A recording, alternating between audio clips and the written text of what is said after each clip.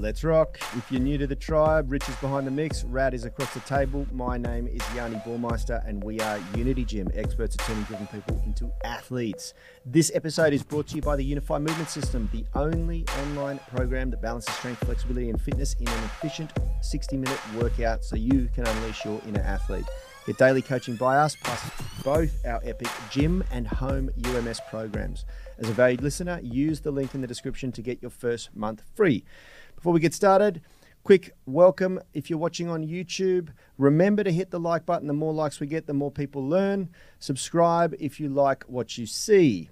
I'm excited to announce that joining us today, we have Phil White from ADPT Physio and Tony Battaggi from TonyBattaggi.com. Yeah, and if you don't know who Tony is, Tony started working in the fitness industry in 1995, first as a personal trainer and sports coach, and then moved into roles that included education, academia, and strength coaching. These days, Tony splits his time evenly between coaching one-on-one in the gym and running educational courses on many topics to do with training, program design, and body composition.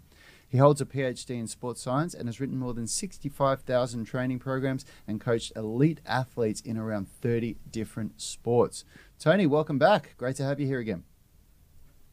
Thank you. Great to be with you all. And Phil, thanks for joining us. As always, it's a pleasure to have you with us. Yep. Fantastic. Let's jump straight into this one. So this is a question from Helen Madge, who I'm actually really interested to hear your take on this, Tony, because I can remember the answer you gave to us years ago in one of the courses that I did with you. Question is, can you still get good results when lifting weights if you stop when you lose form instead of complete neuromuscular failure? Well, it depends on what result that you're after. For most people, when they're in the gym, they really want one of two things. They either want to get maximally stronger or they want to grow muscle. And when you consider what's going on when we lift weights from a muscular perspective, we see that from every rep that continues during a set, we recruit more and more muscle fibers.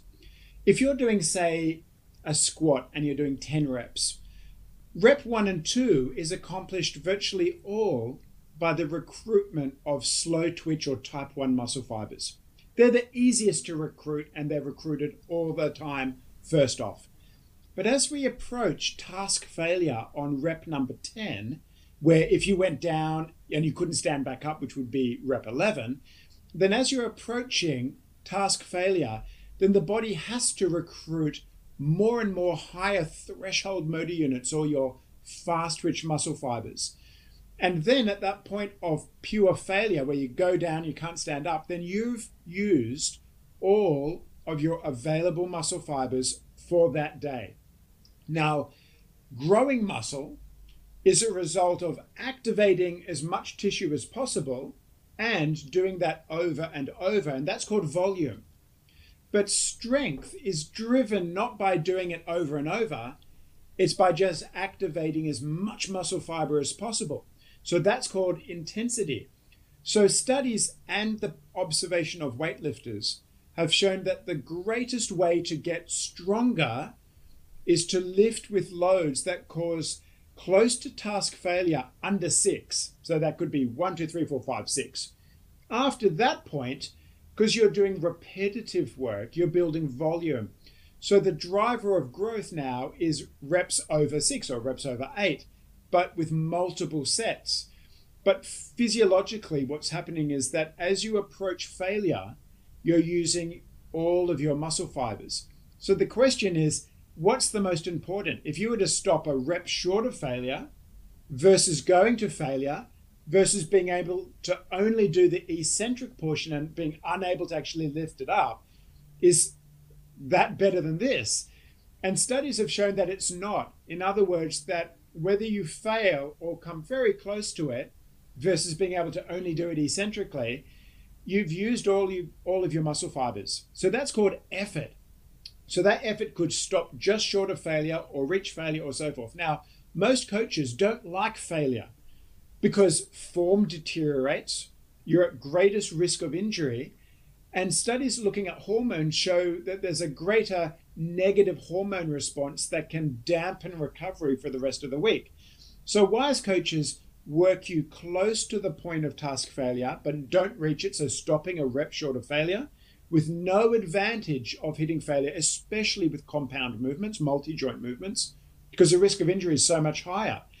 And then you would rest, and for muscle growth, do that again and again and again, and try and reach a total volume of around 15 to 20 sets per muscle group per week.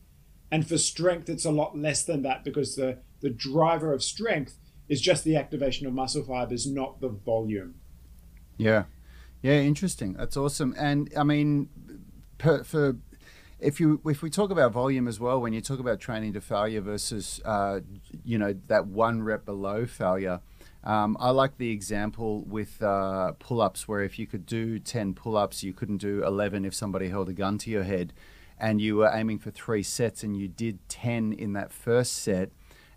It's likely that you wouldn't be able to do more than about 7 in the second set, and probably not more than about 4 in the third set, which gives you a volume of 21 reps. Whereas if you did 9 reps in that first set, it's quite likely you could do 9 in the second and 9 in the third, which gives you a volume of 27 reps. Do that 2 times a week over a year, and the volume is just exponentially greater, which is predominantly going to give you a better result most of the time. So yeah, that's an interesting interesting take on it. And something that I took out of that that you said, Tony, is the idea that what most coaches are looking for, and the reason why most coaches don't want you to go to failure, is because of the loss of form. And I think if we talk about to beginners or even trained beginners, a trained beginner being somebody who has even several years experience, but in terms of what they can actually achieve in relation to an intermediate or advanced athlete is still considered in the beginner level in the numbers or the results that they can produce. That when you are going to that point of failure where form starts to deteriorate, it's just what you're able to learn and apply as well, isn't it? It's the technique that you're going to be developing for the time that you're investing in your training. And I would argue that it would be more beneficial for those beginners and trained beginners to stop before that form starts to deteriorate. Yeah. Your last rep should look like your first rep. And that's why coaches use this idea of technical failure rather than true task failure.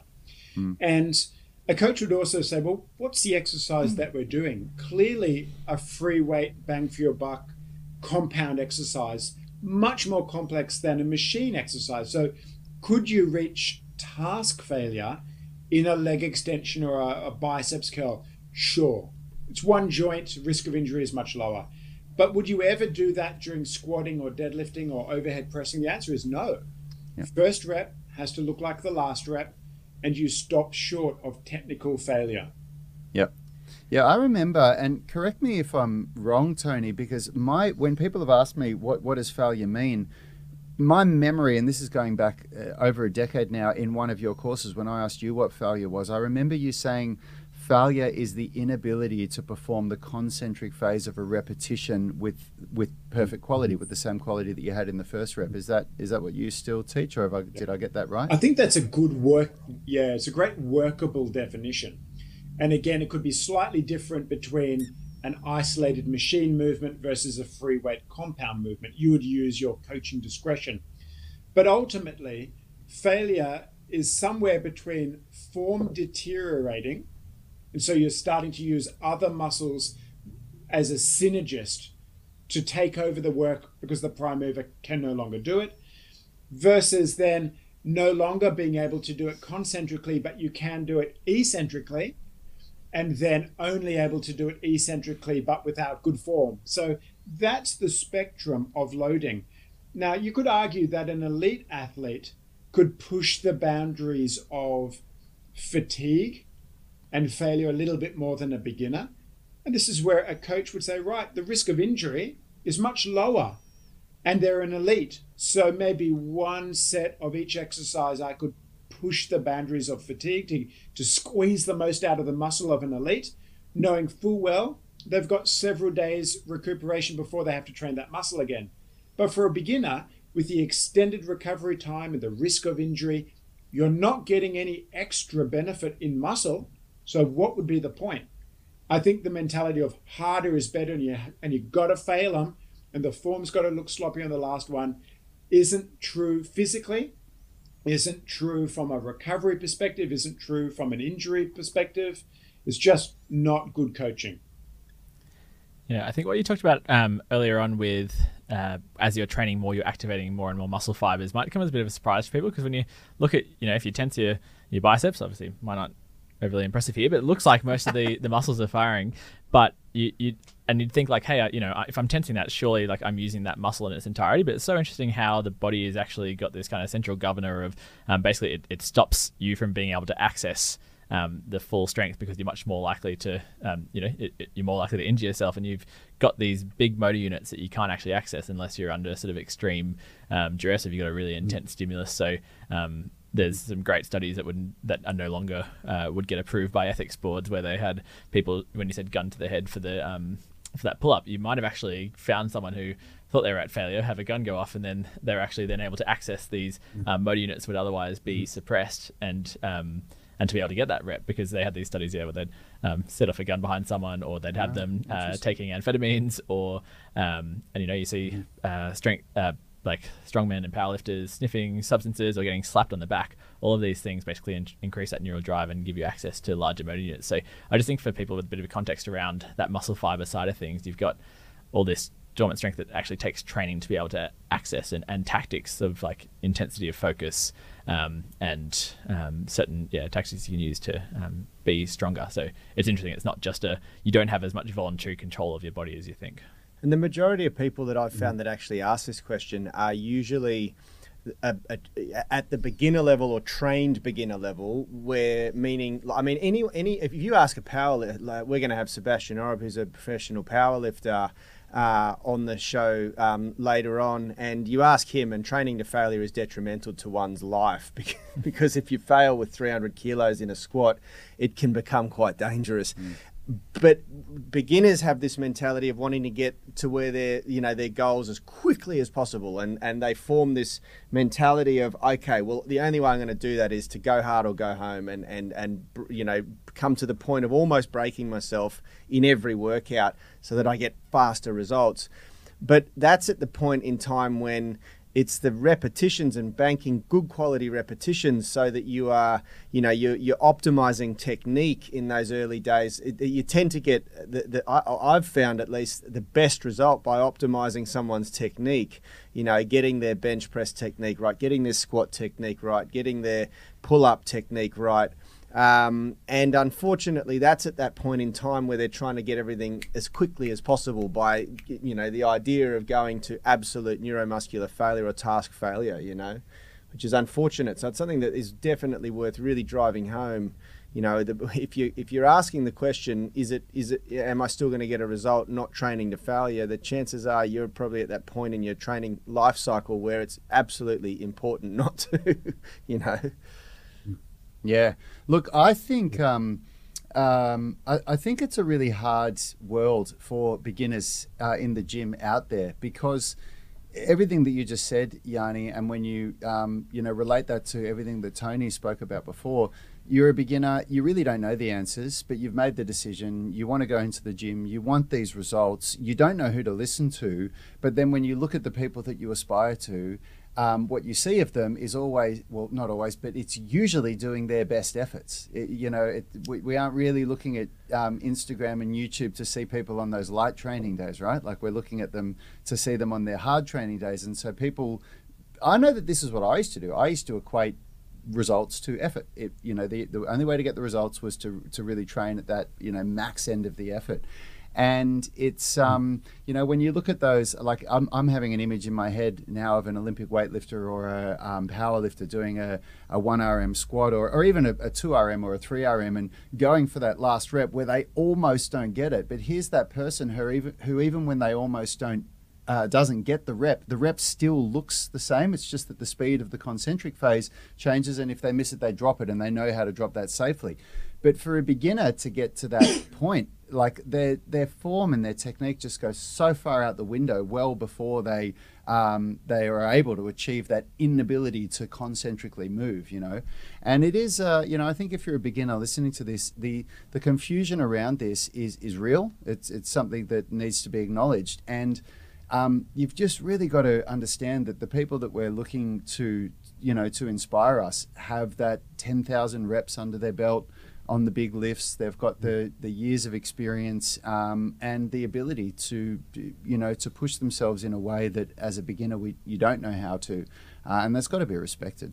We've had a lot of extremely strong, world-class lifters come to the gym and train, and you don't see them fail very often, if ever at all. I think. I was fascinated to hear Bass say when the last time he was here. Of course, Tony, we're talking about Sebastian Oreb, and he said, I haven't failed a rep in years. He said, I used to, and I used to hurt myself, but I don't fail reps anymore. I don't put a weight on the bar that I know I'm not going to get. So interesting. Yeah, and one other big thing with that is that I really encourage people to treat all of their warm-up sets, all of their lighter sessions, their volume training as rehearsal for if you're lifting the heaviest weight of your life, because it does get that kind of neural drive going up, but it also then makes it so automated that by the time you get to the point where you're lifting a really heavy weight, you don't have to be sort of suddenly doing a different movement to the relaxed one where you chat like a squat where you're chatting to your mate who's next to you or whatever. You're treating each one as a rehearsal, so that when you're in the zone and you're trying to go for those PBs, you can put all of your focus into what you need to get psyched up, rather than being like, oh yeah, this feels different to what I usually do. Yeah, absolutely. Yeah. Awesome, Tony. Thanks so much. That was I was actually really interested in your answer to that question, and I do like it because I like it because it's in alignment with what I teach. So that makes me good. I really didn't want to be contradicted by you. It would have been hard to bounce back from. So thanks again so much for joining us, Tony. It's always a pleasure to have you on the show. And for those of you who want to learn more from Tony, he can be found on Twitter at Tony Boutagy, TonyBoutagy, for interesting articles he's read, or on Instagram at Tony Boutagy for more training related information. And remember that you can enroll in any of Tony's amazing coaching courses at TonyBoutagy.com. Yanni, Richard and I can personally vouch for the quality of them. They are a cornerstone of our UMS programming. They've been something that's really shaped what we do here. And we should add that they're all online now, right? You can do all of your courses online now. Is that right, Tony? Yeah, that's right. COVID, it's the one positive of COVID. Yeah. It forced us all to go online, didn't it? That's right. Yeah. Thanks so much, Tony. We look forward to having you on the show again soon. And thanks, Phil. Cheers. Thanks, Phil. Thanks, Tony.